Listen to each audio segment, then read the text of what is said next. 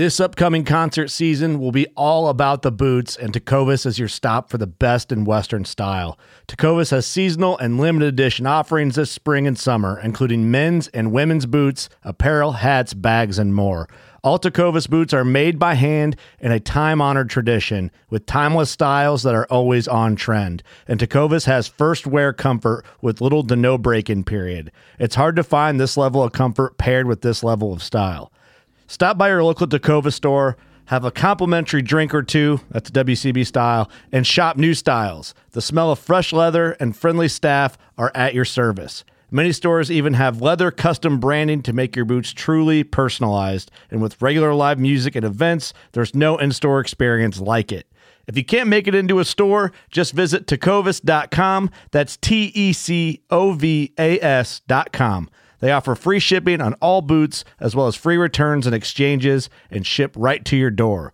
Go to tecovas.com and find your new favorite pair of boots today. Fishing like a local isn't just about catching fish. It's about connecting with the environment and the people who call it home. It's about hearing the stories and traditions that have been passed down for generations and sharing unforgettable moments with the people you meet along the way. Fishing like a local is having an experience that stays with you forever. And with Fishing Booker, you can experience it too, no matter where you are. Discover your next adventure on Fishing Booker.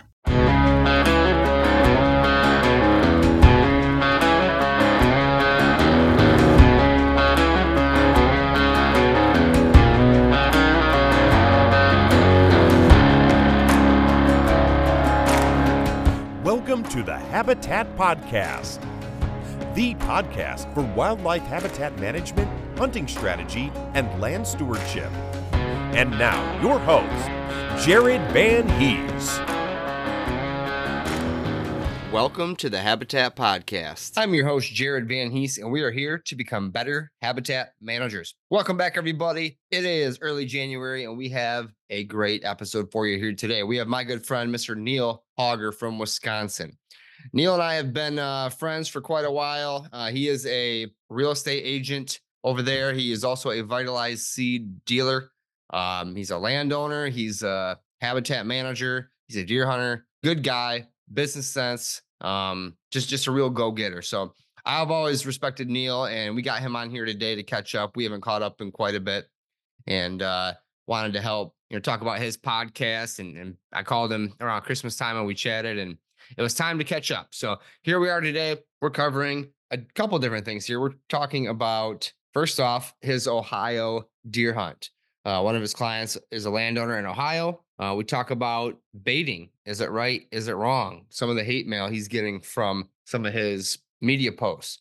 We also talk about, the real estate market. What's new? What's the outlook on 2024? We talk a lot about ways that people can get into a new piece of property. If you're listening to this, which I know there are folks here who are listening that have not purchased a piece of property yet, this is a good one here for you. We talk about a different way to look at a buyer's agent. So Neil is kind of going off on a different form of how buyer and seller agents work together in Neil's business. We talk about that. We talk about some of the ways that people are getting out of the cities and moving out into the country. So if you're looking for a piece of property outside of a big city or, a populated area, that's a great time to look into that. It would be that sort of area. Guys, we talk about Neil's 2024 habitat plans on his Wisconsin 120 acres. Great conversation. Glad to have Neil on the podcast. Thank you so much for tuning in, everybody. We really do appreciate it. There have been decals flying out over here in Michigan from the Habitat Podcast headquarters, aka my house. A lot of great reviews being left, and we appreciate that, guys. Here's one here from Brad Hunt. Thanks for all the info that is shared on land management. I own a small parcel in Oklahoma, and I also have some family land, and I have lots of habitat work to do, and it can be overwhelming. And I also tried to make it all flow for a benefit as a hunter. Oklahoma, welcome, Brad. But this podcast has given me the confidence and know how to get things going. I'd love to hear more about how to feather food plot edges on a budget. Thanks. Brad Hunt, thank you very much, my friend. You will get a free 5-inch Habitat Podcast decal. Guys, There's a bunch of them on here. Ashford 2017. Jared and Brian do a great job of interviewing. Yeah, I read this one last week. Ashford 2017. Thank you so much. Guys, point is, this is how we find new listeners and maintain our status, if you will, in the podcast world. There's a million podcasts out there. So how do you stay on top? Well, you appeal to the listenership, and we do that by these great reviews. And we just really love the reviews that you guys are leaving. We're very appreciative of it. I know I say I'm grateful and I appreciate it all the time. I probably say it too much, but it is really how I feel. And we are going to send you guys free decals. So thank you very much. We have another new partner joining us. I know I mentioned on Instagram, Stealth Outdoors, the maker of stealth strips. That's a brand new partner. You're going to be hearing from Lou and the Stealth Strip company here, Made in USA products, coming soon. We also have another brand new partner, Latitude Outdoors. Latitude Outdoors is the maker of saddle hunting systems and accessories here in the great state of Michigan. Great guys, smart guys, great products. I've been running their saddle for 3 seasons now, going on the 4th. So we'll have some ads coming up from them here in the future, and some podcasts, some information, really good ways to use these new products from our new partners coming up. Another new partner we have is the Midwest Lifestyle Properties team. You've heard us talk about Chad quite a bit here in Michigan, but we're also going to start highlighting some of the other Michigan agents that Chad has under his wing and Travis and Kurt have under their wing at the Midwest Lifestyle Property Real Estate team here in Michigan. Guys, big things to come for 2024. Don't think I've forgotten about the Patreon. I know I said I'd have it done by the 1st. I am running behind, hoping to have that done yet this month. Going to get that started for everybody who wants to be part of a closer community we're going to build here at the Habitat Podcast. Thanks for tuning in. A couple words from our partners, and we'll get into it here with Neil Hauger, land specialist in Wisconsin. This podcast is brought to you by Latitude Outdoors. Guys, Latitude Outdoors is one of the top saddle hunting manufacturing companies in the world, here headquartered in Michigan. Guys, I've worked with Kevin, Alex, the guys over there at Latitude. I've been using their products for over 3 seasons here at Habitat Podcast. The first deer I shot was that first big buck on the 15 acres out of my Method 2 saddle. That buck, I shot him out of the saddle using the climbing sticks, the platform, everything to get up. And that saddle is just very versatile when selecting a tree. It's the first time I hunted that tree on the 15 acres. I climbed up that day and was able to make the shot and a follow-up shot on that buck in that saddle. Guys, the saddle is so easy to use. You literally strap it on like a seat belt, like a belt. It's all ropes. There's no metal components. There's no tinging and banging and clunking. I wrap it around, I step into it, I cinch it down, and I'm on my way out. I also use their carbon Speed Series climbing sticks. I got those brand new this year. I've been using those all over bow hunting and gun hunting, from public land to private. Very lightweight, easy to carry, stackable sticks. I ended up putting stealth strips on mine and using daisy chains. They compact very well, hang out of the bottom of my pack. And when I'm wearing the Method 2 saddle, I can easily pick any tree in the woods and hunt. Guys, if you're looking for a way to outfit your property without spending $200 per stand, like I'm going to do on the new 40, I'm going to prep a bunch of saddle trees and keep the deer guessing on where I'm sitting. They will not know my true stand location because I will not have one. Guys, saddles are very versatile. I urge you to check them out. Latitude Outdoors. Again, I've been using them for years, and they are great products. Latitude Outdoors, thank you for supporting the Habitat Podcast. This episode is proudly presented by Stealth Outdoors, the maker of stealth strips. Guys, I met Lou over at the Deer Hunter Podcast deer camp we did earlier this October. And I got to say, his products stand out as being the top quality silencing gear I've ever used, and the top many of my friends have ever used. These stealth strips are great products you can put on your tree stands, your climbing sticks, anything you want to silence as a mobile hunter. But here at Habitat Podcast, we don't always mobile hunt. We have some blinds set up, some stands set up.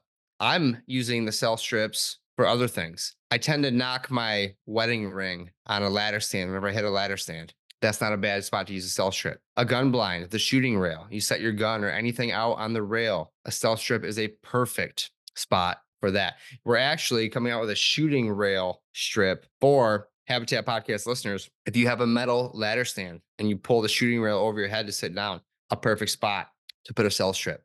Guys, there are so many uses for a cell strip, and many people have not even heard of this product.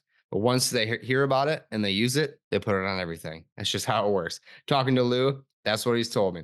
He has different options. You can have a Hawk Helium stealth strip, a Beast stealth strip, and my favorite, the Latitude Outdoors climbing speed stick stealth strip kit. Guys, cable silencers. You can cover everything with this material. There's a bark silencer where you can cover the bark on the tree to keep you quiet. He even has his own camouflage designs over at stealthoutdoors.com. Guys, big things to come from Lou SL Strips, working here with the Habitat Podcast. We're going to have him on the podcast coming up and can't wait to introduce you guys to these awesome made in the USA products. Stealthoutdoors.com. Tell them Habitat Podcast sent you.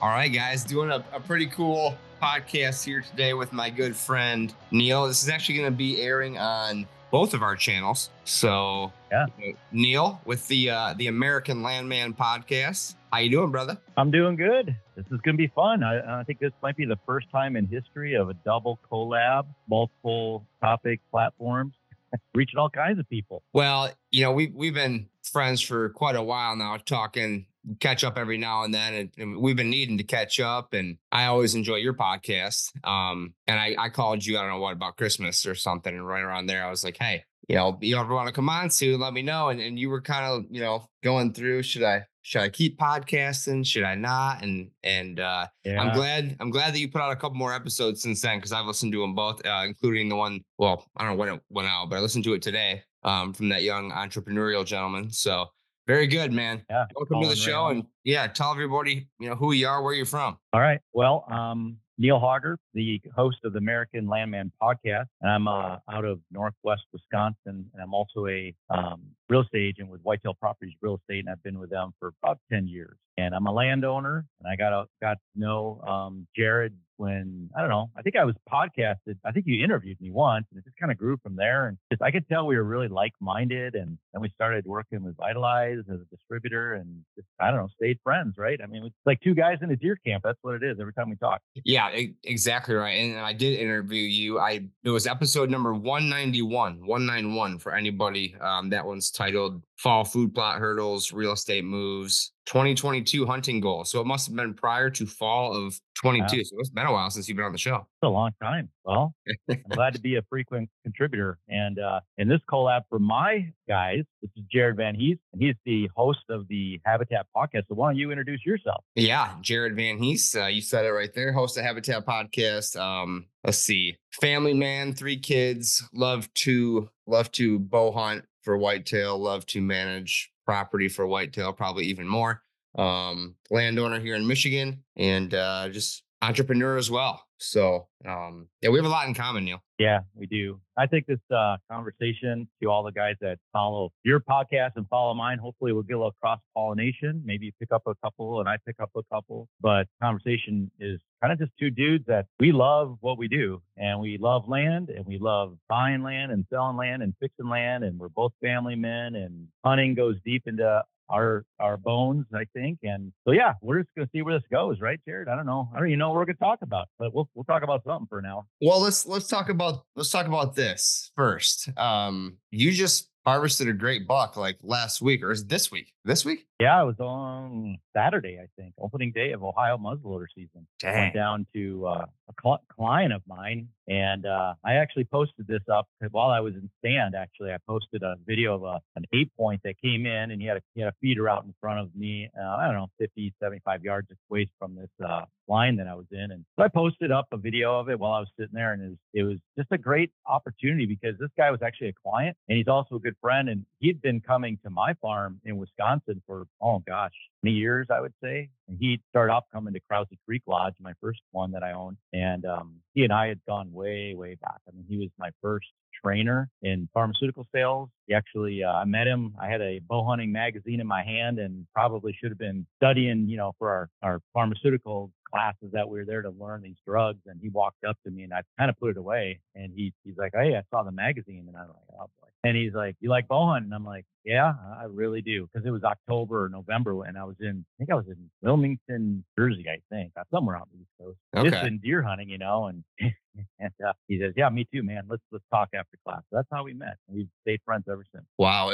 What part of Ohio? Are you in Southern Ohio? Are you Western Ohio? Yeah, we were in southern tip of Ohio in Meigs County, I think is how it's pronounced. And we were literally like almost in West Virginia. I think there's a river, Yeah. and I don't know if it's the Ohio River, but It is. borders, what it's Ohio. Okay. So it just has about I think it's 71 acres purchased down there. He got kind of tired of coming and hunting with me and not tired, but he just wanted to own his own land. So I hooked him up with another whitetail guy down there and we found him this property. So he's owned it for about a year now and been setting it up and blinds and feeders and kind of figuring it out. And this buck kill, if you go to my Facebook page, you'll see it. That was the first kill on his farm. So I'm proud to be the guy. Wow. He must really like you to, let you come out there and kill the first buck on his farm. Yeah. We talked about, what are you managing for? And I'll be honest with you, I'm not really a trophy guy, I would say. I mean, if I had to describe myself, I'm not a trophy hunter by any means. I just like to hunt.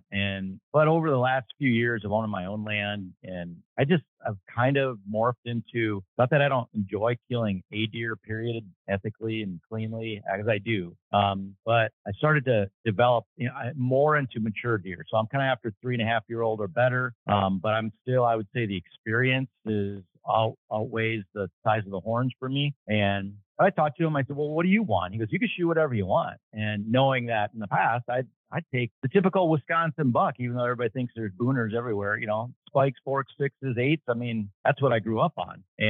But I've developed into something else. And so I said, well, I'm only going to shoot something I'm going to mount. And that's what I shot. So I got a pretty decent buck. He probably could score, I don't know, Jared, 125, maybe 130 if I'm lucky. But it was a nice buck, and he's big bodied. And when he walked in, I had 4 bucks in front of me, or three or four. Let me count them. I had 3 bucks in front of me, 3 8s and a spike. And then this guy was the 4th. And I walked in, and man, as soon as they saw him coming, they looked, and they're looking down into the valley where I couldn't see him. And when he walked in, I immediately knew he was a mature deer. And the biggest of the 3 kind of cowered and moved out of his way. So it was fun to watch him. And so to harvest him was kind of cool too. And it was one of the bigger bucks on his farm. So he was happy I got it. Well done, my friend. Congratulations. And I don't recall you getting a buck earlier this year, correct? No.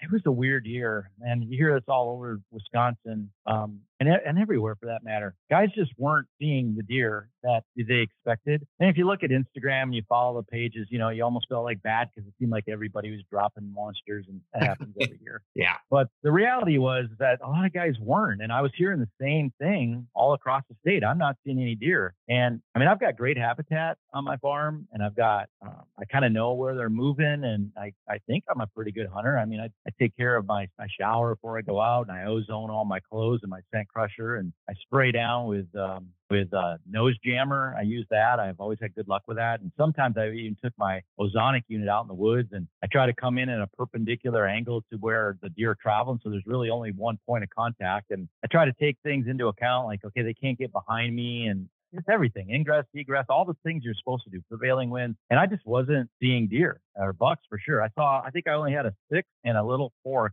that might have been trying to be a 6 underneath me the whole season. They weren't there where I was. And I don't know what they were doing. And the only thing I can attest it to is, you've heard this probably. And there's just a lot of acorns in the woods. It's like marbles. And I don't know if it was like that in Michigan, or what was it like that in Michigan? Because it was a bumper crop in Wisconsin where I was at. Yeah, it was. Between all the acorns, when it comes to that, you got to find the secluded oak trees. But some spots I hunted on some public land up north were just marbles. A lot of standing corn. It was pretty wet after the planting season, and a lot of the corn. And we still got standing corn around here still, but. Either way, to be able to slide into Ohio in January and wrap a tag on a buck, I'd take that. I was happy, I tell you what, that drive though kicked my butt going down there. I mean, I think it was a 12-hour drive to get there. And I guess I'm not as young as I used to be, but it took me about 2 days to just kind of like get feeling normal. And by the afternoon of opening day, I got there, I think on a Thursday. So I got there Thursday about 7, didn't sleep at all Thursday night. And then, Friday, I didn't feel great, and I took a nap, and that screwed up my sleeping patterns. And then finally by Saturday, I started to feel a little better. So as much as I love,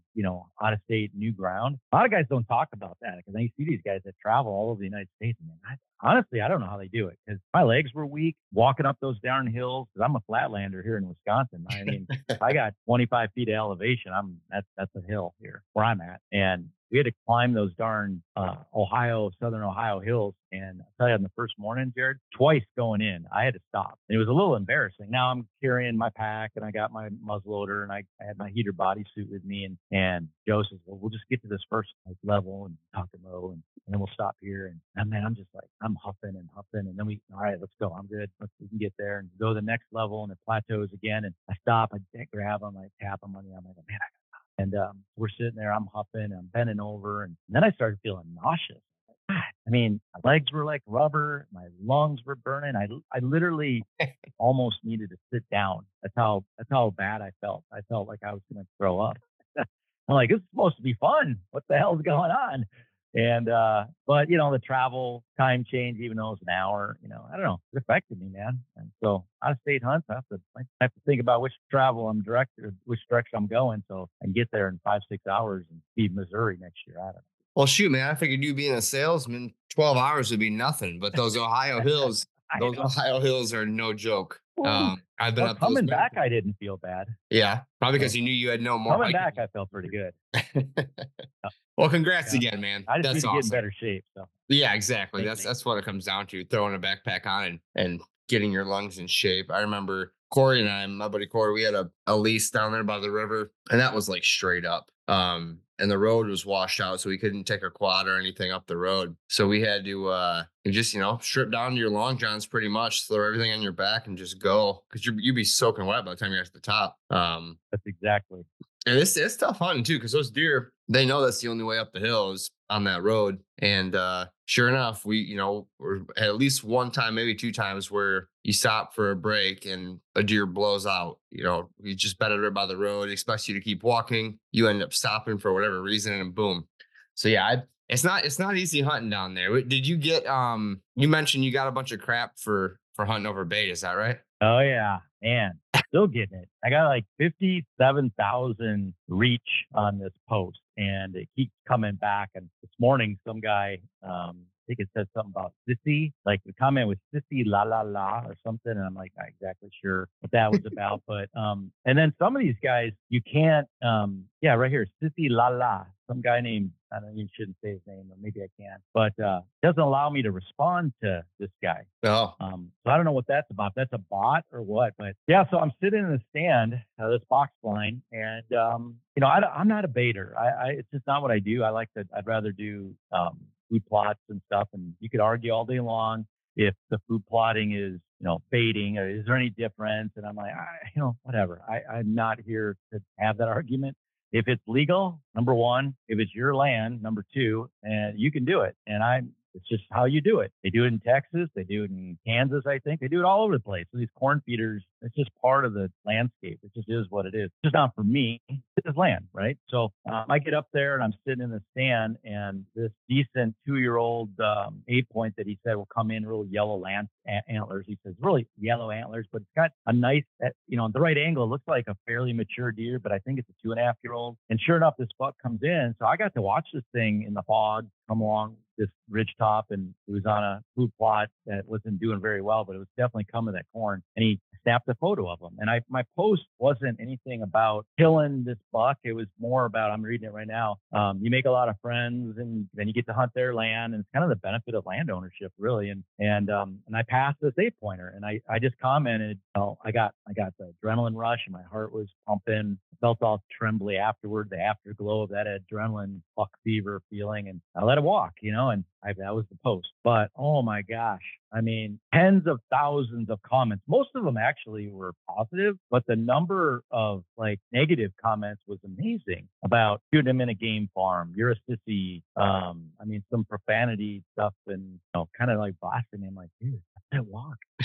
Just the comment was, I hope I never get tired of looking at this because my heart's jumping through my chest. Like, wow, dude, thanks. But interact with them, whatever they say, honestly. I mean, do you feel any different about baiting now after you've hunted down there? And I mean, it could be a reason for some of your success, right? I would say I didn't really go down this road. I didn't post it as a brag shot, but I would say it's 100% because of the success that I had. Right. And on one hand, I mean, I talked to Joe about it, and I said, okay, well, by the time I got done, I had 4 bucks standing in front of me, and I was able to see them and study them and shoot a mature one that he wanted me to shoot, the age class that he wanted. And I'm sure this buck is 3.5, maybe 4.5. We didn't age it, but I'd say it's at least 3.5. And I was able to make a real ethical shot. And I don't know, I'm definitely, you and I aren't going to solve this problem because there's people that'll comment on this podcast about the sissy that shot, brags about the buck that he shot at a corn feeder and might as well have been cattle, and I don't know. It goes both ways. For me, honestly, I don't have feeders at my farm and I never will, but they're illegal now. But even if they were legal or when they were legal, I didn't feed. You could argue that the feed that you're feeding them is keeping them healthy all through the winter,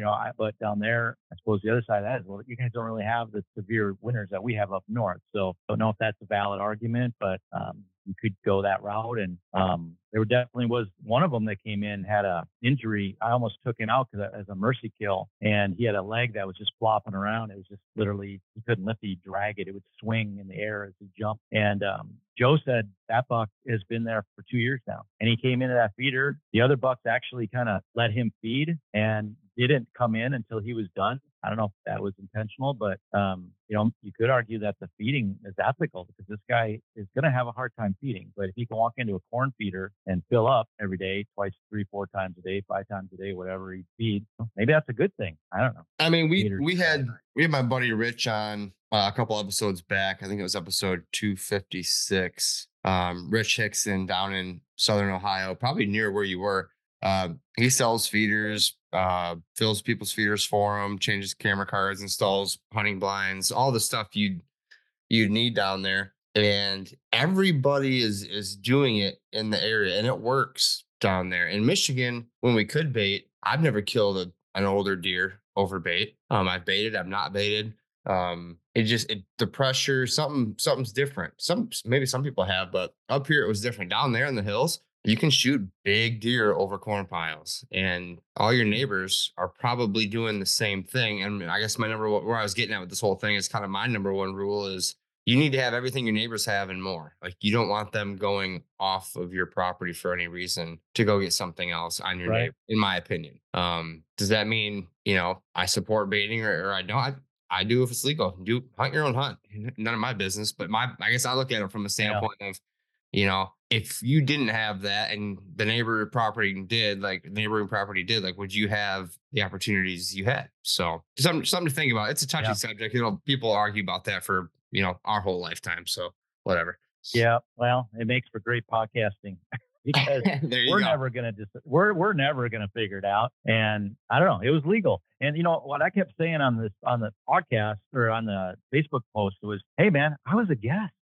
I mean, am I going to tell the guy, hey, before I come, I need you to stop everything you're doing and set your farm up the way I like? No, he feeds. That's what he does. And he has his trail cameras and he enjoys watching them on his cameras. He sends me the photos. He sent me like 4 or 5. He said, hey, guess who's back? Because there's this bigger one out there that we never saw. No, of course. And, he was there in the daylight over, I would say within 40, 50, maybe 100 yards tops of a stand that he initially stuck me in and never saw it. He didn't leave. He avoided us. So to all the haters out there, it's not a for sure thing, because Joe was hunting on a different part of the farm where he had feeders and he didn't even see a buck. They were all on my side and I saw them. So I don't know. It's not a for sure thing. You still got to spend time there. I mean, we spent hours and hours and hours. So that'd be another thing I would say to all the haters that comment, like, do you even hunt? Like, have you ever sat out there on a tree stand with the rain coming down and then it turns to sleet and you're wet and you're there like the entire day in a little teeny tree stand open to the elements? And, I don't know, people I think have unrealistic expectations of what it's like, because honestly, the overwhelming response, like the thumbs up things, was like way more, but there was always the haters. And I don't know. They're just keyboard warriors that, Yeah, that's what it is. Sometimes It's keyboard warriors. I'll interact with them because, hey, man, I'll take the negative comments too, because guess what? It spreads it like wildfire on the algorithms. Like, go ahead, hit those keys. Let's talk. And a lot of times I'll even say, well, how many acres do you have? Or how do you manage your land? And then I don't get a response. So I think a lot of the guys that are writing are just doing it to get you riled up if they can. They get off on that. And a lot of them don't have land, so they might be angry at that. And somebody commented about going to Ohio, getting to go to Ohio. And I'm like, yeah, I'm not sure if I'm reading into this or you're giving me a hard time because I went and hunted with a buddy. I took 3 days out of my life to No, hunt it's someplace. yeah. You just let it roll off. You did mention something there, and I'm gonna switch topics on you. You did mention something there about people mad because they're not buying land or they can't buy land or any of that. What's your future outlook on the market here at the beginning of 2024? I know interest rates did slide back a little bit. As soon as I bought my 40, they slid back. How lovely. What do you see in the market as the land prices? Let's hear your few-minute rundown on what it's looking like for 2024. My prognostication. There you go. All right. Thanks. Well, let me say this. My disclaimer is like, hey guys, don't listen to anything I say, because this is 100% like, what do I know type advice. But I do work in the industry and I do work on it all the time. And I have seen some trends. And so this is what I think is happening. So for 2024 already this year, I've nearly grossed sales or gross income what I did all of 2023. And these are deals that'll close in the first quarter of 2024. So if that's an indication of what 24 is going to be like, wow, it's going to be like, this is my breakout year. The last couple of years, I get this a lot, Jared, like, oh, you're just making hand over fist money. I'm like, well, not really. Actually, it's been flat or actually declining. It actually has declined, my total sales in the last 3 years. It went down, down, down. Not by a whole lot. I'm like within $1 million, which in my world could be 2 sales or on average 5 sales. So it's been pretty consistent year over year, but it's not growing. It's not like everybody thinks. So 2024, what I think is going to happen is there's changes in the industry. Number one, a lot of the residential agents are going broke because like the big residential companies are down 60% year over year. Whitetail as a company is pretty even. So we're holding our own in a market that everybody else is declining. We're kind of just still hitting our numbers, and it hasn't affected us. We don't have the big growth that we had year over year, but sometimes you're in sales, just hitting your number for the year can be a positive. So I think, what's going to happen with interest rates, they are going to come down. A lot of guys that are the demographics of my podcast and probably yours, the last 6 years or so, it's been record low interest rates that were historical lows that aren't normal. And we're normal now, but they're shell shocked because I know I got my farms at like 2.5% or something, 30 years. Oh yeah. I'm shell shocked. I'm guilty of that. I'm shell shocked.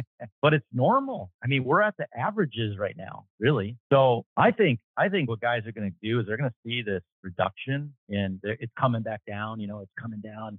And it's going to drop into the 7s. It might get 6. I've heard 5. I don't know if we're going to see that again, but guys are going to go, this is my chance. I'm getting in now. It came down. And if there's inventory, they're going to snap it up. They have to get a loan. They're going to just do it. And they believe it's going to keep going up, up, up. And they're probably right when it comes to it. And they're probably right. Yeah. So they're probably right. Historically, if you look at land as an investment, and I talk a lot about that on my podcast, it's kind of my angle, buying, managing, and selling American land. And so I talk a lot about that kind of stuff and like, how do you create wealth. And, it's an investment strategy, which some guys don't like. It's like, I had one guy comment, land shouldn't be about investing. I'm like, okay, well, then you go spend $500,000 and hope it goes down in value. If that's what you want to do, have at it. But most of the people I talk to want to know that they bought it right, that it's going to go up in value. Neil, how do I improve it? And how do I make this better for hunting and for their financial wealth? I mean, I don't see a problem with that. So interest rate, to answer your question, interest rates, I think, are going to come down a little bit. We're going to see a flush of buys if you can find it. So you got to make sure that you're using the right agent when you get ready to go. And that's something we should probably talk about. But when it comes up, you got to be ready because the inventory is low. And Yeah. I just, if you look at my site, I've just come through like a period in December where I had a crap load of listings. But now it's crickets. Yeah, I know. And I work I like closely with Chad Thalen and the Michigan, Midwest Lifestyles crew and Midwest Lifestyle Properties crew. And listings are always the need. It seems like everybody's trying to find the listings in that, 100,000, or I guess maybe up to 200 or 250,000. There's like nothing. One that came up Absolutely yesterday, I saw that was decent, and it's the first one I've seen in that price range that was decent in quite a long time. I tell guys all the time too, get into the market some way. Because I had Rob Saunders. He's one of the owners of Whitetail Properties Real Estate, and he's one of the founding partners. And he's also a CPA, and he's an investor, and he's a hunter. And so he does what all of us guys are doing.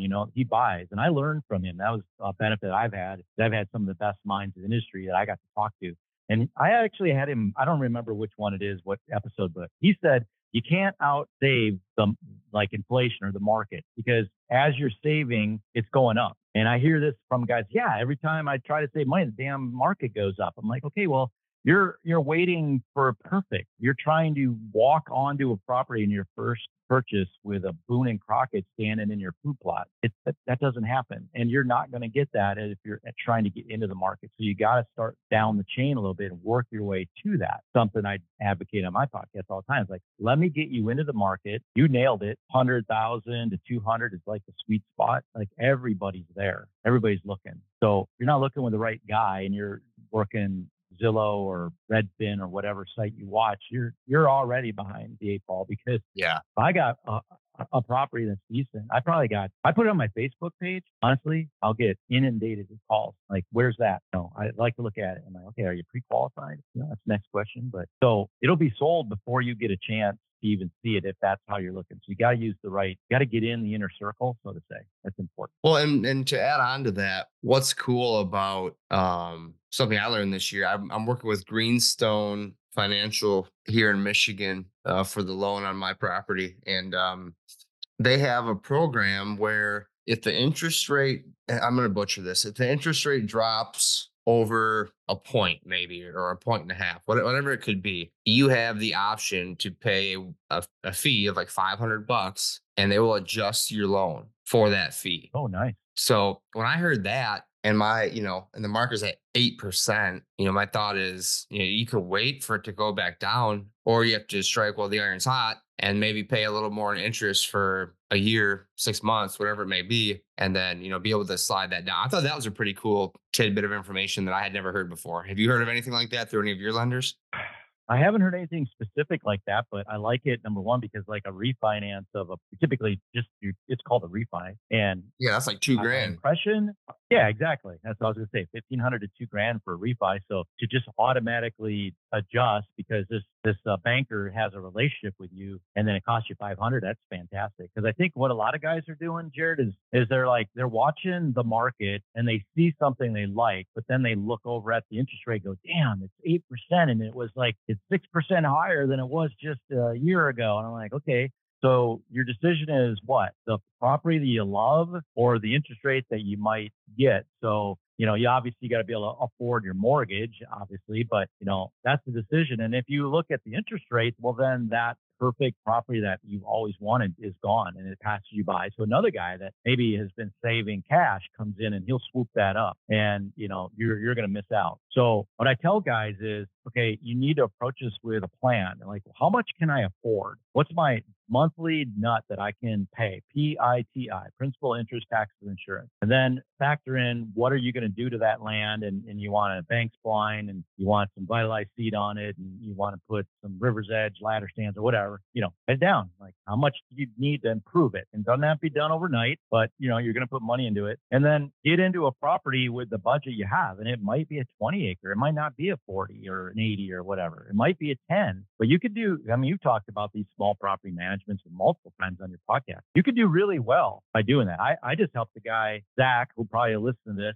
I won't see your last name, Zach, but Zach bought a $77,000 20 acre parcel from me, and we split it and we sold both sides. And I'm not going to say exactly the number, so just because it's confidentiality, but I'm gonna say, we sold each side for $65,000. So he bought it for 77, put, let's say, $5,000 into it. So let's just roll it up. It says 85,000 into it. And he turned around and he sold those 10 acre parcels with food plots, water holes, trails, stands. I think he even set stands on the ground for the guy. He staged it, so to say. And he might even have, left his trail cameras. But he sold this thing for $130,000 less. Let's just say it was 85 into it. And so that's $72,000. Of course, there was some commission on that times. So he paid. So he came out of it with, I'm rounding it down, $65,000. Was not his dream property. Heard me talk about this all the time. The area has got, if you break a 6 point in this area, you're probably doing good. But actually, it's not bad. There's a lot of public land, and it gets overrun with people. That's a negative, and the soil's sandy, and those are the prettiest thing ever. But he got into it, and he walked away with we'll call it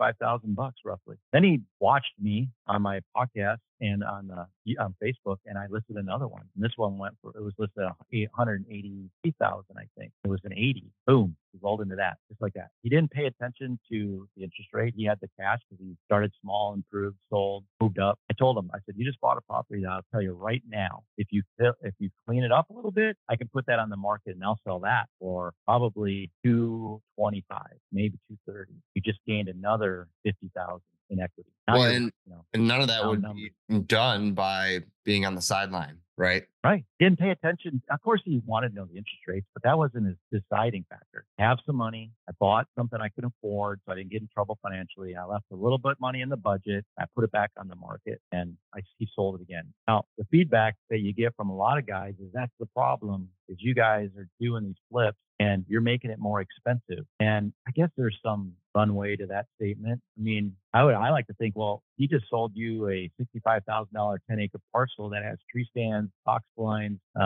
water holes, trails. Now you could take your camper out there that you always want to do, and you have a place to stay for $65,000. And there's thousands of acres of public land. You didn't have that before. Now you do. Actually, you got two pieces. You can take your pick. Well, yeah, and things are worth what. Yeah, I mean, the worth of something is what somebody's willing to pay for it, not what somebody might think is right or wrong or high or low. It's worth whatever somebody's willing to pay for it. That goes with anything in life. Your used car, if somebody give you $1,000 for it, well, it's probably worth $1,000. If it doesn't get any more than that, the market sets the price. Yep. Right. The market sets the price, because if you're not going to pay that, if you're not willing to pay it, then don't buy it. We are proudly partnered with Midwest Lifestyle Properties. Guys, I've been working with Chad Thalen and the Midwest Lifestyle Property team for a long, long time now. MLP is one of the top 3 brokerage in the UC network. That's United Country Network. There are approximately 600 UC offices across the country. Chad and his team here in Michigan are the guys you need to get a hold of if you're looking to buy or sell property in the great state of Michigan. A couple of his new agents. We have, not new, Lincoln Roan over in West Michigan. Brandon Hammonds, a brand new agent for the UC MLP team here. Alan Messing, another great agent. We're going to be hearing from these guys in the future about what they can offer. Their agents are real land pros. It is their lifestyle. They sell $150 million in land each year, and nationwide, they've sold over 25,000 acres in the past 2 years. Pretty wild. Chad and his team at the Michigan and Midwest Lifestyle Properties are here to help. We have a link in the show notes for you, MidwestLifestyleProperties.com. Another great place to find out more. If you are interested in listing or purchasing a property here in Michigan, click the link below. Tell them Habitat Podcast sent you. That's negative feedback that I get a lot of times is, you agents, I got called in the last 10 days. I got called a wussy with a P on the front. I got called a roach, a cockroach. I mean, It's amazing. And I'm like, guys, don't buy the land at that price that it's listed at, which is usually set by the seller, not the agent. I know I don't walk into the Northern 70 in 5 years from now when you're going to sell it or whatever and go, Jared, you will list this property with me. You will sign right here. And I'm going to put this at XYZ price. And I know it's less than you want, but it's what I want. And I'm the agent, right? That doesn't happen. You go, get out of here. I'm not selling it for that. So the seller sets the price and then the buyer comes along and it sits there. I've got a listing right now. It's been on the market, got snow on the ground in the pictures. It's because I took pictures with snow last year and it expires in March. It's still sitting there. Told the guy the price that it should be. He set it higher, came back, actually increased the price, said the reason it's not selling is because it's too low. All the buyers believe there's something wrong with it because it's so low, which it wasn't low. It was slightly above market then. So we need to raise the price. And when we raise the price, they're going to know, wow, this is really worth it. So now I'm going to buy it. And I said, really? It's interesting. Yeah, that's an interesting take. Huh? That's what I deal with. So the lesson here, I guess, get into the market, buy what you can afford based on the interest rate and the amount you have to purchase, and just get in and start small. That's what it's all about. Start small. Yeah. As everybody who listens to this podcast knows, it can be done on 7 acres, 10 acres, 15 acres. You can make the best habitat. You can bring in the deer. You can have successful hunting opportunities. Matter of fact, my 15, the gentleman who bought it and his wife both shot really nice bucks out there this year on the 15. So that one, famous 15. Yeah. That one stings a little bit, but it's also kind of a validation that, all right, the stuff we're doing is working. The plans are working. Somebody can walk in after I'm gone and, know how to hunt, obviously, but also capitalize on opportunities. So it's pretty cool. It's pretty cool on 15 acres, man. I love it. Oh, that's awesome. And that's what people should start at. And I tell you, those 15 acres, if you can find them, like 2024, I think, going like 10 minutes back, like, what do you think is going to happen discussion? Oh, yeah. I think, if you live around like a big metro area and like the large cities, I'm gonna show my colors in this conversation, but in these large cities that are Democratic run, like I live outside of Minneapolis and across the river of St. Croix or Mississippi, which is the border of Wisconsin on the west side. It's a different world over here. And the number of people that are pouring across that river is amazing. And I saw this demographic shift coming when I actually started this business of selling land. I knew it was coming because it couldn't, because there was this physical barrier that all this development came to that river and it stopped. And then you crossed over this little bridge that was a total bottleneck, but yet there was a freeway that came to the water, ended. On the other side of the water, it started, but there was no bridge crossing it. And to me, it was so obvious that it was going to pour across. It was just when. But what's going to happen, I think, geopolitically, now that's a big word, huh? Geopolitically. You sound really smart, Neil. We're going to see. Oh, yeah. Really smart. It's got to be all wrong and no laughing. Hey, you thought you were so smart and nothing. So that's my disclaimer. But think about this. There's a movie out right now, The Burning of Minneapolis, that you should watch.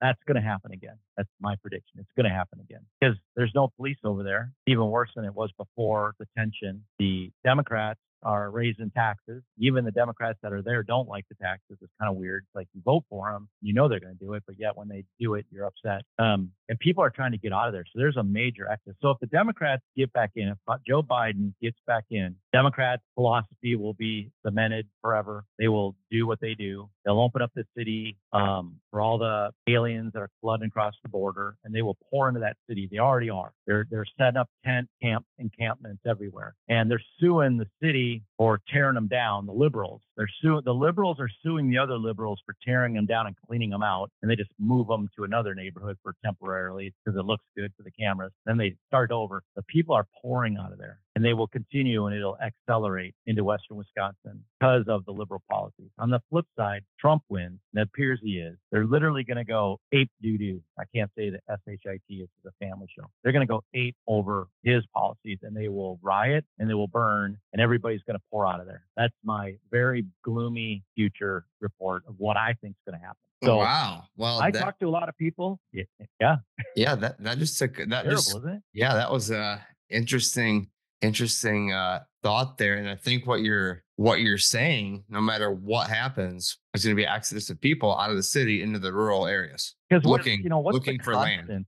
Yeah, yeah. Hmm. Is the market the market's doing great right now. I don't know if you're in the market, but for those that are investing, last time I checked, I think it's like 37,000 ish, but the market's up, so that's doing really good. But how long is that going to stay up there? Yeah, it's 37,568 as of January 10th at 11:40. Everybody's thinking the market's going to crash, so they're like, get your money out now and get it into land because it doesn't go poof, it doesn't go away. So just if only for that reason, diversify into some land and do that. Sure. Secondly, let's say those people do move out of there. If you can find a 10-acre parcel, you could probably set up a little hobby farm, get yourself a beef cow and have some chickens and a little garden.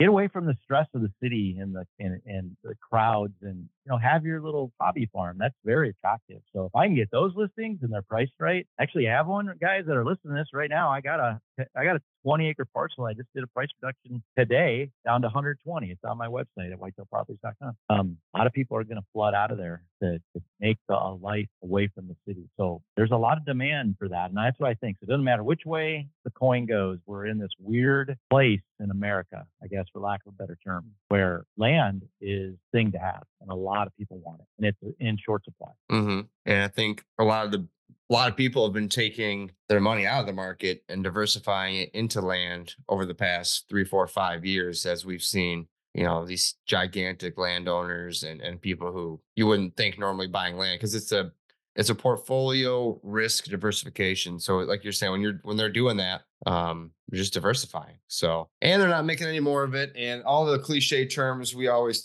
hear or say, but you mentioned something to me about how you are not, how'd you mention it? You're not doing a co-brokerage or a co-commission on listings anymore. Tell me about that, because that seems interesting and maybe relatable to the lack of demand. I'm sorry, the lack of listings or the high demand of listings. Well, and this is going to upset some people, but I'm going to try to explain it the best I can and why I'm doing what I'm doing, because I think it's the future. I think, and that could be wrong, but so what Jared's talking about is I don't pay a co-broke, which is basically sharing the commission. So I'm a listing agent mainly, and I go out and I advertise a lot. I have a huge budget that I advertise every year, and we're talking tens of thousands of dollars for my business. I spend on billboards, podcasting, YouTube, Facebook. I boost, I send out mailers. I'm in trade shows. I get certifications. I get newspaper ads. I mean, just the general cost of business on just advertising is in the tens of thousands of dollars for me every year. And I've been doing it consistently for 10 years. So I have quite a bit, if I commit to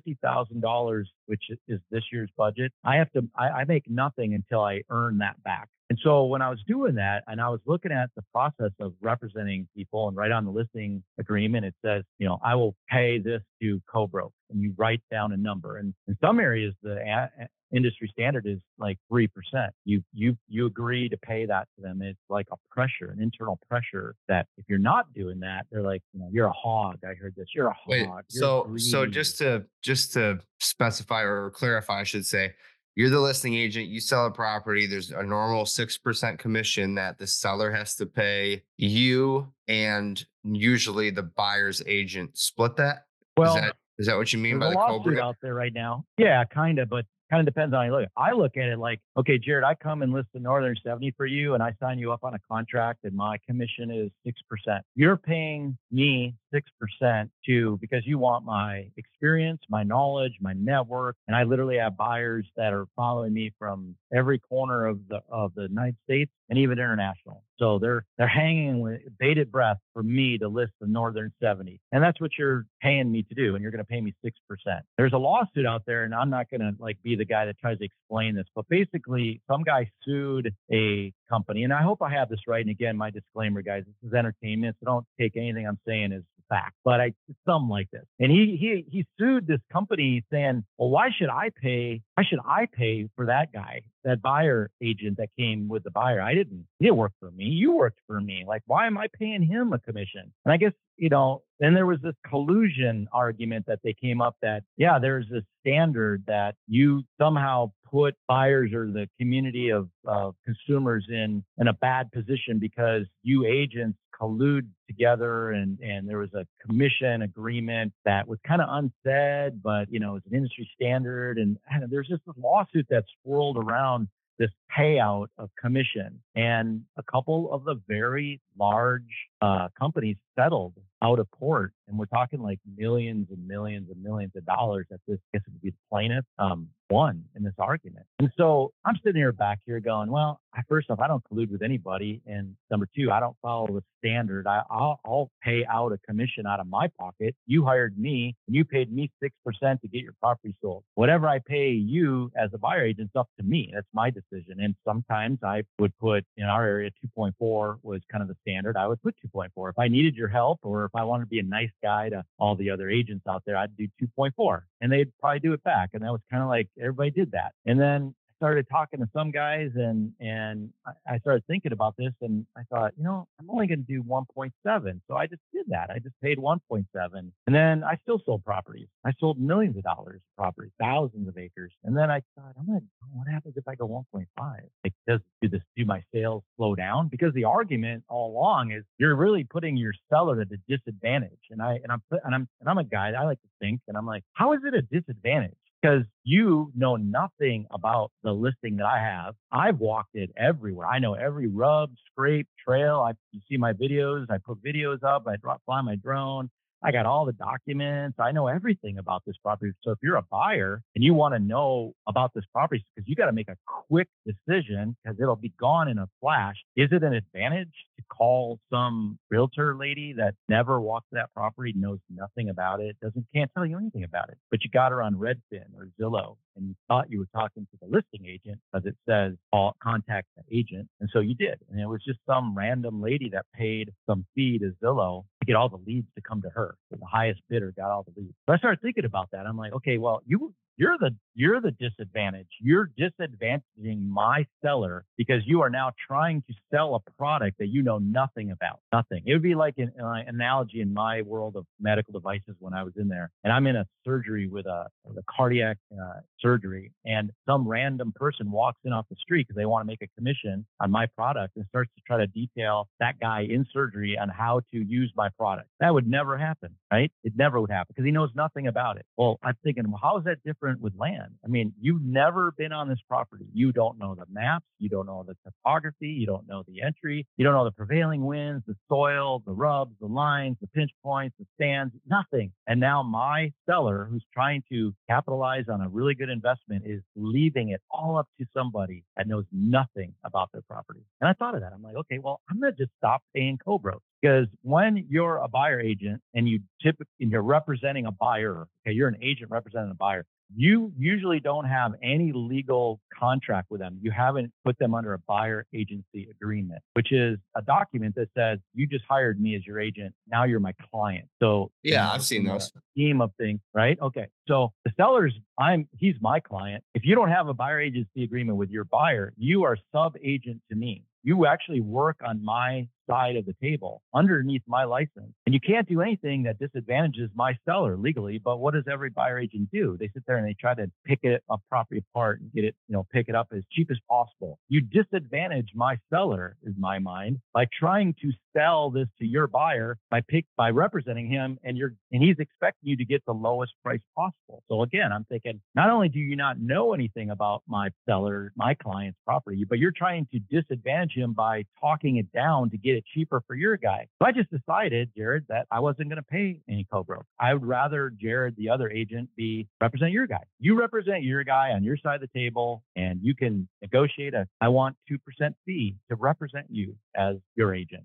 I don't know what Neil gets paid on the other side. That's with his client. I'm with you. I'm representing you. And it's like you go to court, right? And you got two lawyers. And you're the defendant and the plaintiff. The plaintiff doesn't pay the defendant lawyer, and the defendant lawyer doesn't pay the plaintiff. They're separate. They have contracts. They're separate. And I'm thinking, why? I don't know. And maybe somebody that's smarter than me in real estate can explain, why do we do that? Like, I want you to not be legally represented underneath me or next to me or beside me or any way possible. You represent your guy and I'll represent my guy. And what I think is going to happen soon is that's how it will be. And if you want a buyer agent to go out looking for a property for you, and this is better for the buyer agents out there, in my opinion, the guys that want to get into this business, do you want to work for free? Do you want to schlep a guy around in your $68,000 Chevy truck with a $35,000 Gator, pulling, wearing your clothing because you got to be cold warm, so you buy quality stuff, and you're working for free the whole time. He may not even like that property. He may make you look at 30 properties and never, ever buy anything, only to find out later that he actually did buy some because he went to the source because he realized that you were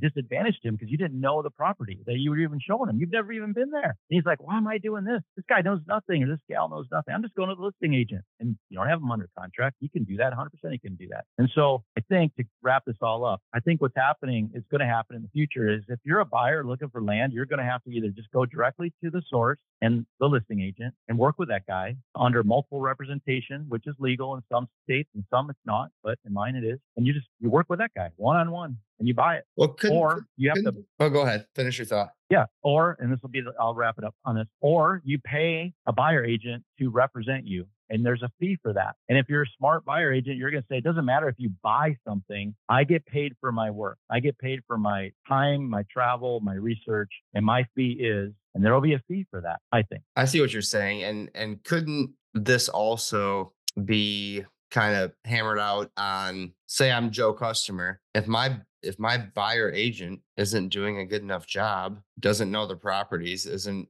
helpful, I'm not going to work with them. And he or she is going to, if they're not good at what they're doing, they're not going to last anyways. So, I mean, I think you would think, and I have the there's choice an to awful work lot with of buyer agents out there. Sure. So you're saying because there's so many that it's just a watered down pool, and you have the listing, so you have what's really important. And couldn't me, Joe Buyer, not even use a buying agent if I don't want to, let's focus in on what you just said. If they're no good at their job as a buyer agent because they don't know anything about the property, they're not going to exist. They're going out of business, right? Because they're not going to be good. Yeah, you already said that earlier. Yeah. That like a lot of agents are going broke. Yeah, the market's has gone down. Mainly because there's not listings for them to sell. That's the reason that they're kind of going broke. There's just the listing opportunities are way down. The product that you have to sell is way, way, way down. Inventory's down. But the way it is right now, there's most agents that come into the industry come in as a buyer agent because they don't have the brand and the money to establish to get to be a listing agent. Listings cost a lot of money. A lot of people don't realize that. They cost money to get. But I think that they're going to go broke even more now because they're trying to do a job,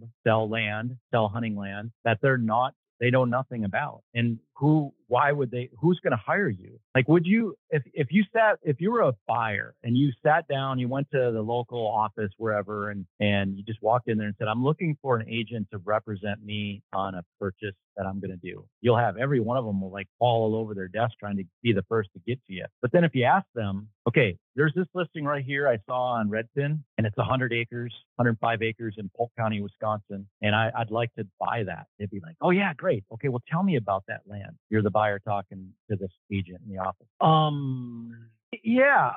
It's in Polk County, and it's near Frederick.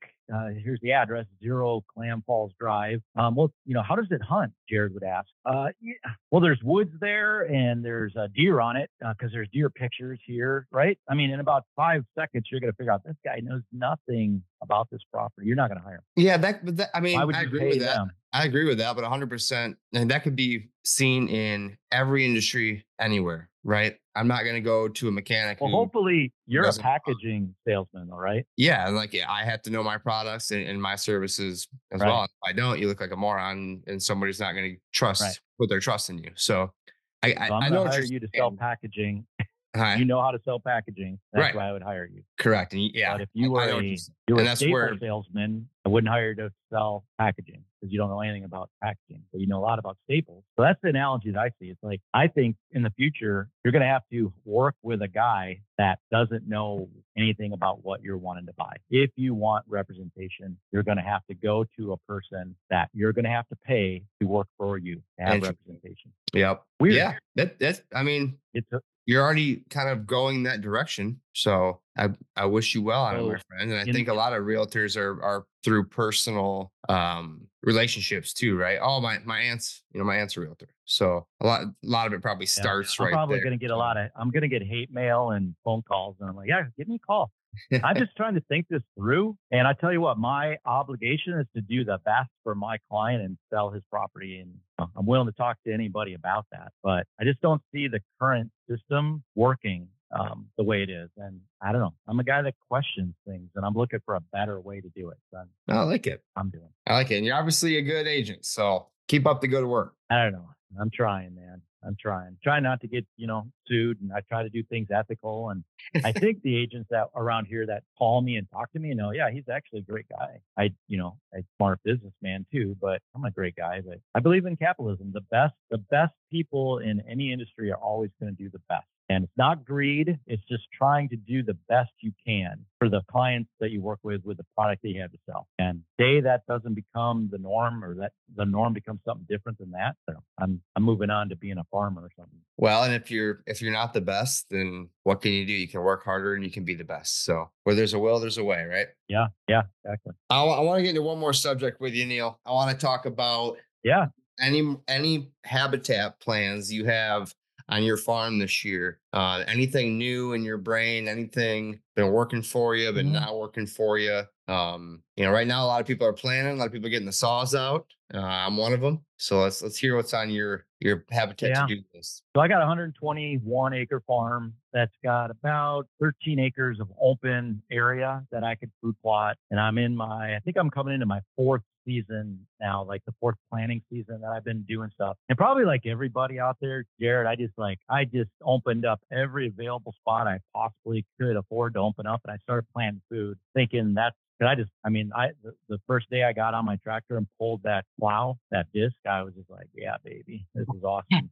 And I did that. And awesome. But now I think, I'm planting less food, although plenty of it. And I'm going to have my exclusion cages out there. So I'm going to know how I'm looking. And if I look like, hey, I got a putting green outside the cage and I've got lush inside, then I know I don't have enough. So I'm gonna see, but I think I'm gonna have plenty. So I'm gonna plant a little less. I'm gonna create more cover, and I'm doing that I've been cutting a lot. There's videos on my Facebook page of me dropping trees and very strategically placing them with the predominant wind and ingress, egress in mind, and taking into account travel routes that I already know they're working. So I've been cutting, dropping trees, and I did a little hack and squirt with the Hauger cocktail. I've been girdling bigger trees because it's scary to me sometimes to drop these big trees. So I've been girdling and spraying with the Hauger cocktail, the double whammy, some of these bigger trees. I've been releasing some of my oaks and taking out clusters of oak and leaving the better one, at least one standing, then hinging a little bit. So I guess the overall theme of my farm is I'm trying to create thicker, nasty, strategically placed cover areas with a movement plan in mind. Water holes. I got a water hole started. I took my bucket and I just thought, let's see if this area always looks a little damp, and I do it. And I started working it. It took me forever just with my little tractor and a bucket. I think I'm going to bring it back, a mini excavator. I'm going to dig a water hole. That's maybe a couple, actually, is kind of my goal. And then I continue with the Vitalize system, a plug for our seed that you sell, and I'm totally on board. So third year on some fields, second year on others, and trying to get established on other areas. So that's what I've been working on. Very nice. Is that water hole you carved in there, is that holding water all the time? Did you have to add a liner? Did you have a clay base in there? Any thoughts on that? I had kind of a clay base there, and there was a natural flow of wetness that would go to this area. The trees wouldn't grow, and it was grass.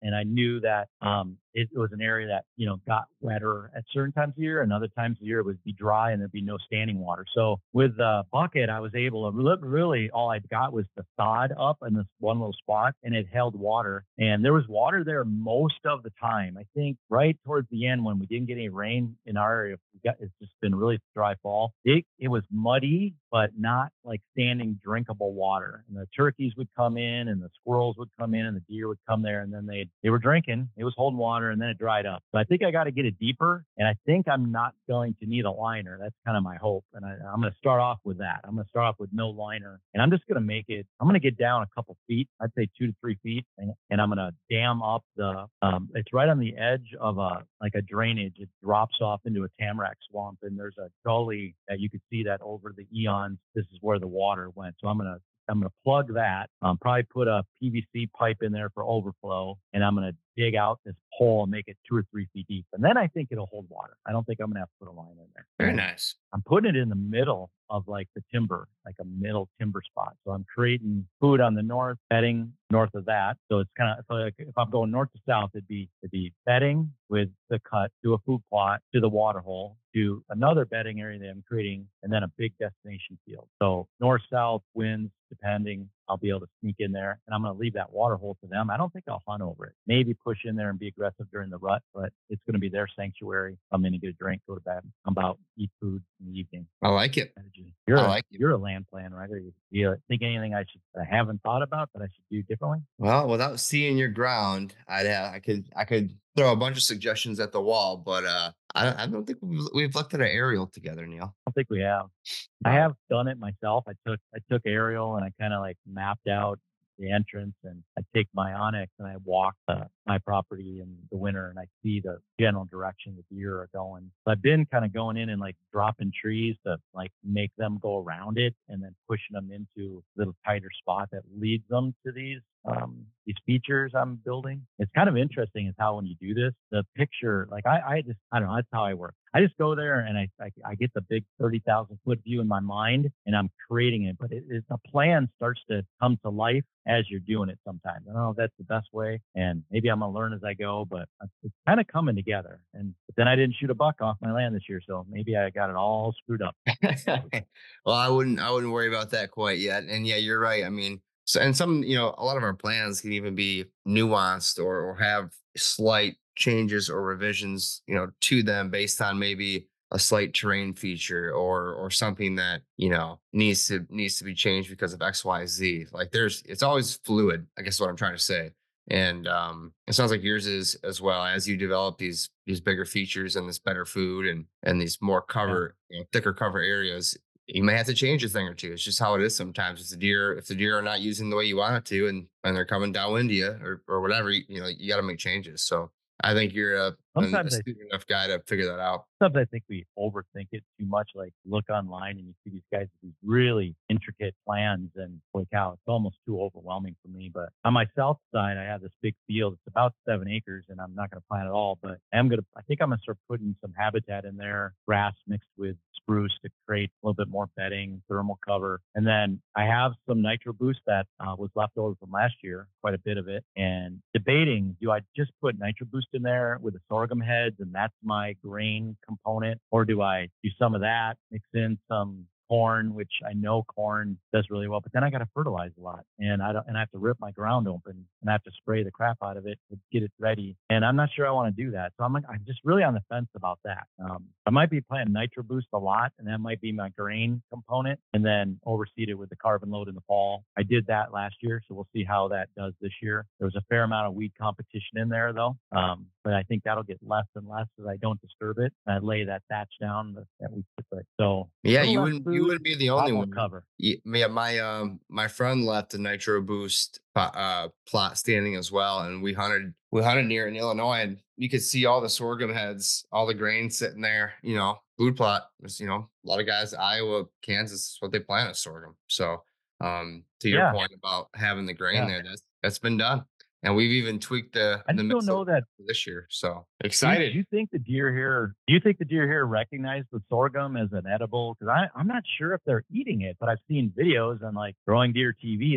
They show them gnawing it down, and they eat it like a corn cob. They just one end to the other, and they take it all off. I got plenty of heads they're not being eaten on, and I'm wondering if they just got to learn what it is. Probably, and I'm sure you have some other habitat that they're eating on too. In the meantime, sometimes I've heard that with brassicas too. Like some guys, a deer won't eat brassicas for a couple, 3-4 years, and all of a sudden, boom, they're onto them. So it's hard to say exactly without being there, but that could be. Right now, a lot of their diet is browse, anyways. So yeah. Well, I am considering having a habitat day on my farm this year for anybody that's in northern Wisconsin, Polk County area. I'm going to try to focus on guys around me.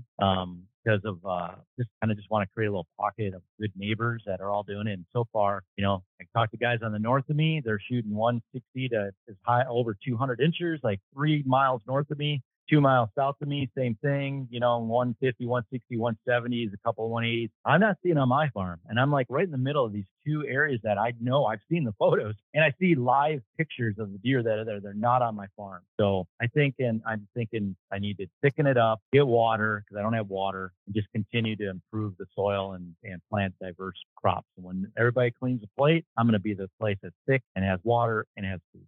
That's the plan. Yeah, if you're not getting the deer you want to see on there, it's probably just first guess throwing a dart at the wall would be pressure or security cover/cover, which they kind of are the same thing in a way. So yeah, I like how you create more cover. I mean, that's exactly what I need to do on that new 40. There's deer moving through there. I got cameras all over, and there's deer moving through there, and this and that. But I mean, it's what they're doing. They're moving through. So that's great and all, but you can see so far, and it's just irks me. I need to get out there and start dropping some maples here soon. So, well, we're at an hour and 15 minutes, and we're probably putting some listeners to sleep, and we never got into the 40, so we might have to hear some more about that because I heard you talk about it on the podcast, on your podcast, but I maybe need to go back and hear all the stories. So we might have to have that conversation. Well, let's table that. Let's do it another time soon. I always enjoy catching up with you. We'll put a button on this one and maybe record another one. How's that sound? All right, buddy. That sounds good. For everybody who wants to get a hold of you and wants to follow you and find you, go ahead and list that while I get my rapid fire questions ready for you. Okay. My web page is Neil is at whitetailproperties.com. Go to the agents tab, box will pop up, type in Neil H, hit at the spyglass or whatever, and then you'll find my face and then click on that. You'll see all my listings. But my YouTube channel is The American Landman, buying, managing, and selling American land. Facebook, just Neil Hauger Land Specialist. Instagram at Wisconsin Landman,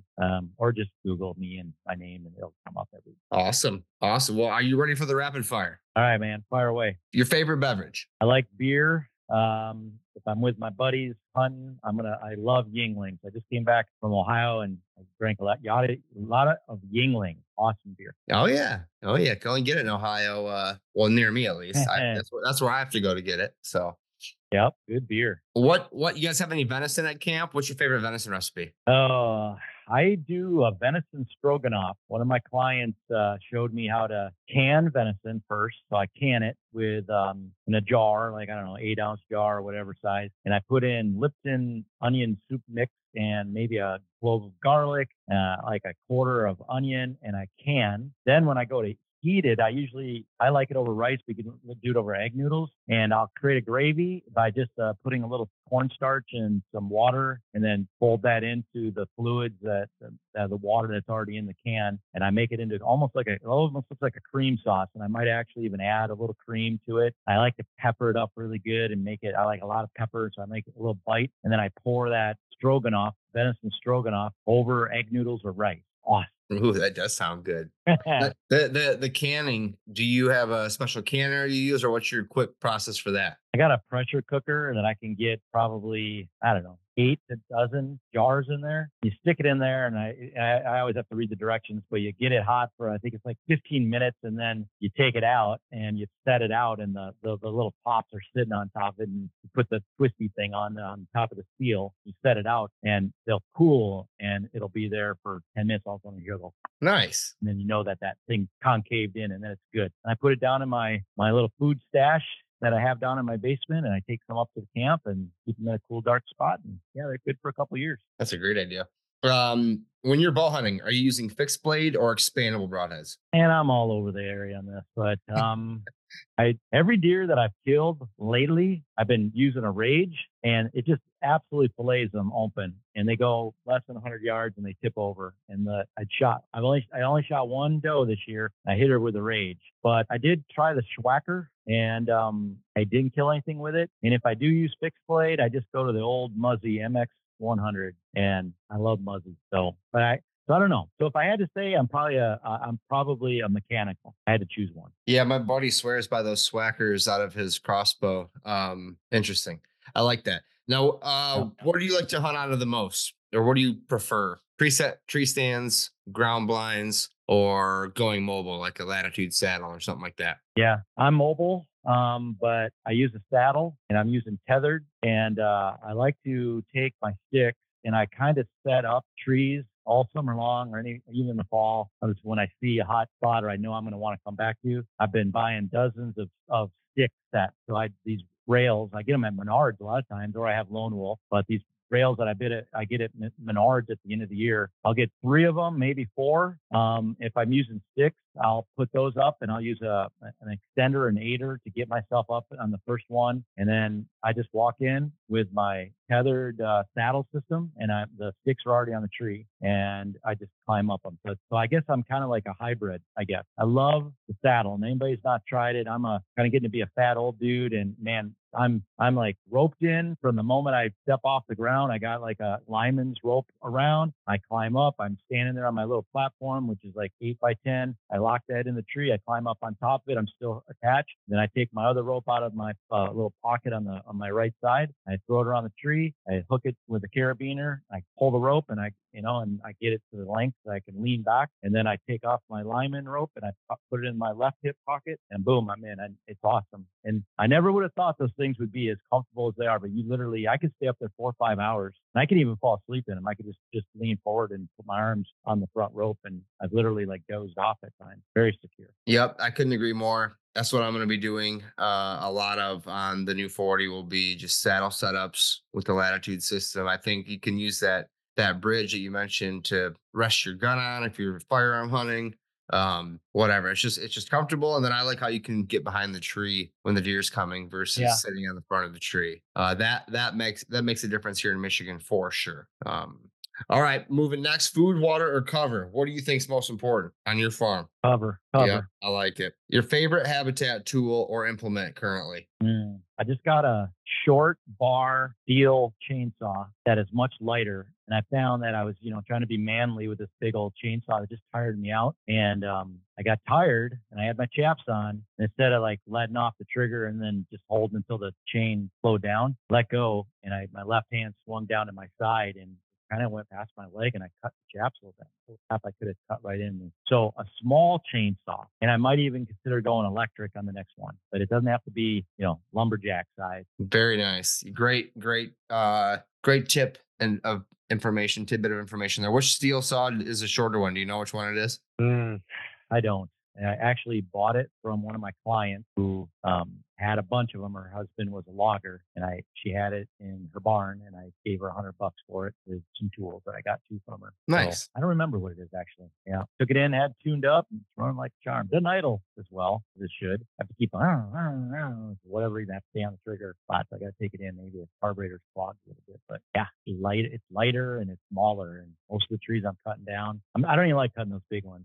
I'll girdle them and I'll spray them dead. Nothing wrong with a double girdle. Yep. All right. Last but not least, your favorite tree, Neil. I think we probably hit this from you before, but let's hit you again. Yeah. All right. My favorite tree. I'm going to change a little bit. I like about a 15-year-old white pine that has branches, because I get up in there and I'll cut out a hole. I'll come up the backside and I'll hide behind the trunk and swing out for my shot. So I created a new food plot on my farm that I literally can walk down the road, get through a hole in the fence, and walk into this tree. And I'm looking west, northwest down this food plot, and I'm hidden behind this white pine. And even though I get a little sun in my face, with that saddle system, I can just swing in and hide behind that tree and move as the sun does. And then when it's time to shoot, I'm able to pull up and just kind of swing out to my left and just slowly rotate around on my full draw and whack.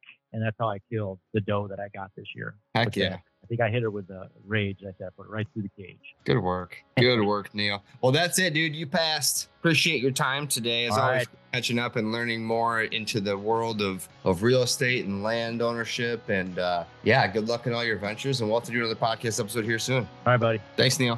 Thank you very much for listening to the Habitat Podcast. Guys, we will be back with another great episode next week. I just want to say once again how grateful we are for the listenership we have and the loyal listeners you guys have been and supporters of the podcast.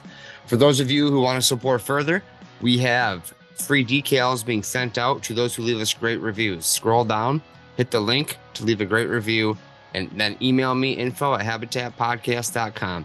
I'll get you a free 5-inch decal in the mail right away. Guys, I want to thank our sponsors, Vitalized Seed Company at vitalizedseed.com. Exodus Outdoor Gear, Packer Max Cultipackers, Morse Nursery, Acres.com, Downburst Cedars, First Light, United Country Midwest Lifestyle Properties. Thank you so much, guys, for tuning in once again. Get back with us soon. We're going to have another great episode for you as we become better habitat managers.